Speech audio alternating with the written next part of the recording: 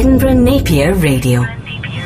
Driving your academic development. Bringing staff and ideas together. Supporting our academic community. Brought to you by the Teaching Fellow community. The School of Arts and Creative Industries. And the Professional Development Team. Hi, my name's Colin Gray and welcome to episode 4 of the Edinburgh Napier Radio Show. This time around, I've got a report for you from a CEDA event in London recently called Students Supporting Students. And then I talked to Christine Penman about a recent project involving Wikis, which won her an LTA award at the staff conference. As always, please do get in touch with feedback of any kind, especially on features or subjects you'd like covered in the future. Even better, if you'd like to record a feature yourself for an upcoming conference, or a recent project or paper of your own, then let me know. It'd be great to hear from you. In the meantime, enjoy the show. Edinburgh Napier University. I was at a CEDA-run seminar in London recently called Students Supporting Students.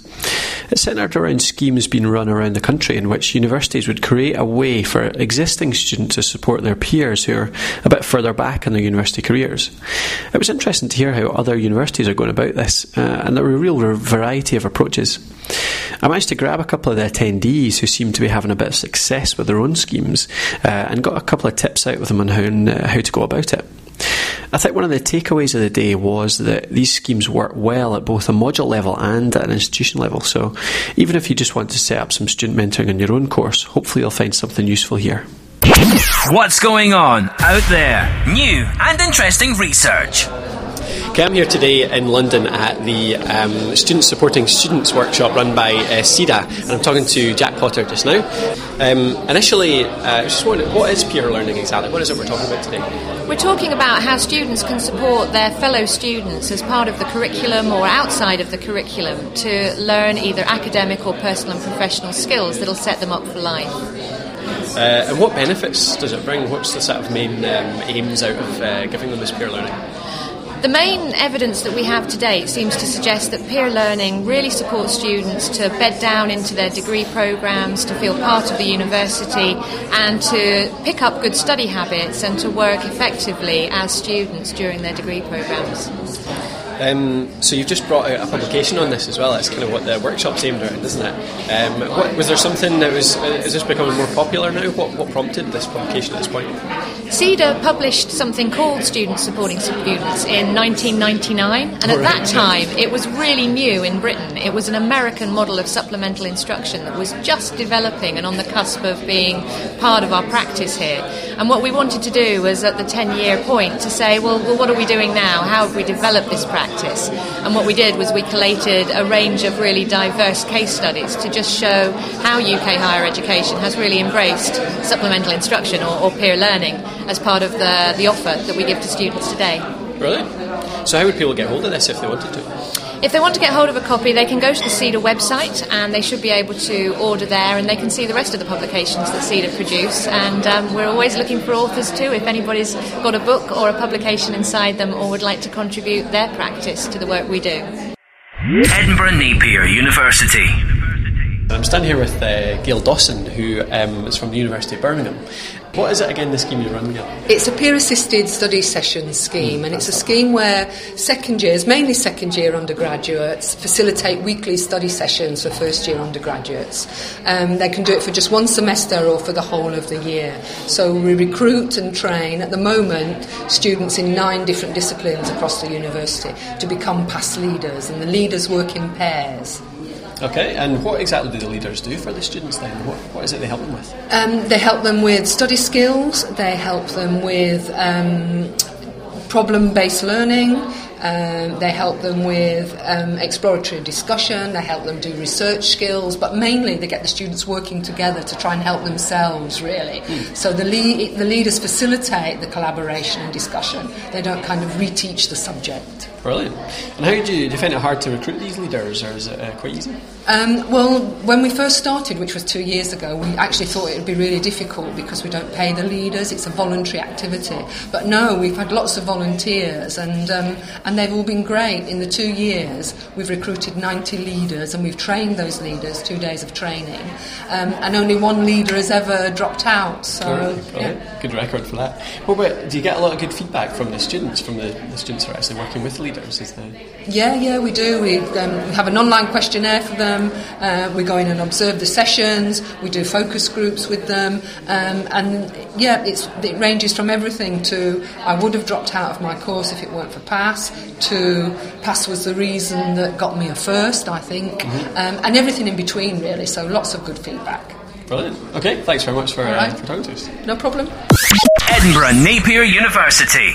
So if you think that this approach could be quite useful in your course and want a bit more information, then have a look at the CEDA report that Jack mentioned. It details the current state of play of this type of supplemental instruction and offers a few good case studies on how it can be run. You'll find it on the CEDA website under the title Students Supporting Students.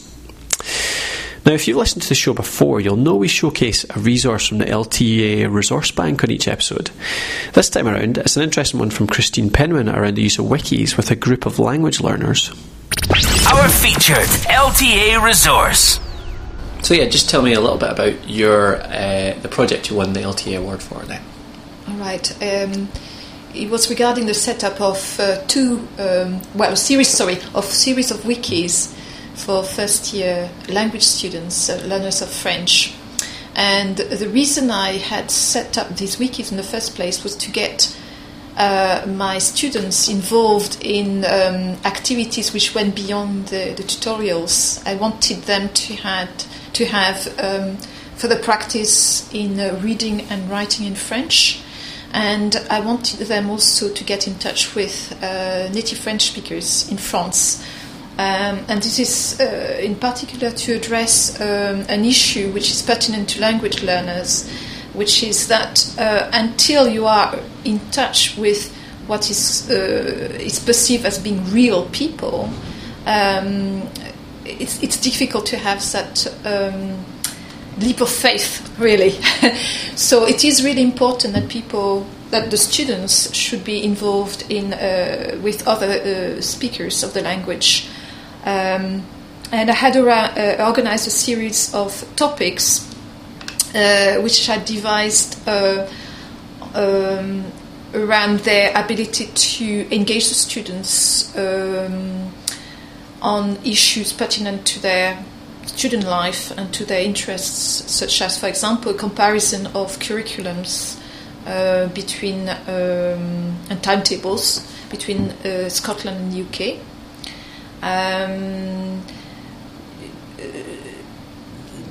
For example, also sharing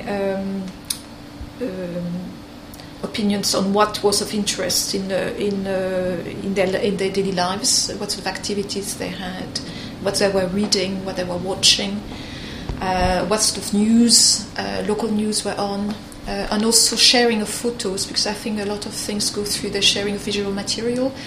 And I think that I quite like that. So, just a quick summary of the main benefits then that you thought it brought. What did the students like about it? They liked the engagement with other students. They liked the opportunities also to express themselves on things which was of interest to them. They liked also, I think, the final product, because there's, at the end of the day you create also an artifact which can be looked at. So that was the main benefit, I think, engagement and the fact that it was very much their own thing. So they got a bit of ownership out of the fact that they created it. Benefits, but I think it's the ownership of it. I think, which is I think is a wiki. It's collaborative. It's not me. It's not a blog. Yeah. And it's also what is difficult to do to actually take off, so that it's not actually run by me. Edinburgh Napier Radio, bringing staff and ideas together. If you want to look at the details of Christine's project or check out any other case studies in the same area, then head over to our resource bank. There's a massive range of resources in there now on a huge range of topics, so there's bound to be something in there that would help you enhance your LTA practice. You can get to the resource bank through our professional development pages on the staff intranet. So we're at the end of another show. That just leaves me to say thanks very much for listening. Hope you've learned something or been inspired in some way along the way. For future shows, it'd be great to hear about what you, the university staff, would be most interested in hearing about. It'd be great to hear what subjects you're interested in, what you'd like to hear more about, and I'll make sure it's included in a future episode. Even just drop us a message to say hello, or pose a question for our educational and learning technology experts within the OVP. You can get in contact by writing a comment on the show website, most likely where you downloaded this from, or you can get in touch by email at c.gray@napier.ac.uk, or even better, send me an audio recording and we can get your voice on the show. We can only really keep doing this if we get some feedback letting us know it's useful, so drop me a line in any way you can. So that's all for this week. See you next time on the Edinburgh Napier Radio Show. This programme was brought to you by the Teaching Fellow Community, the School of Arts and Creative Industries, and Edinburgh Napier's Professional Development Team.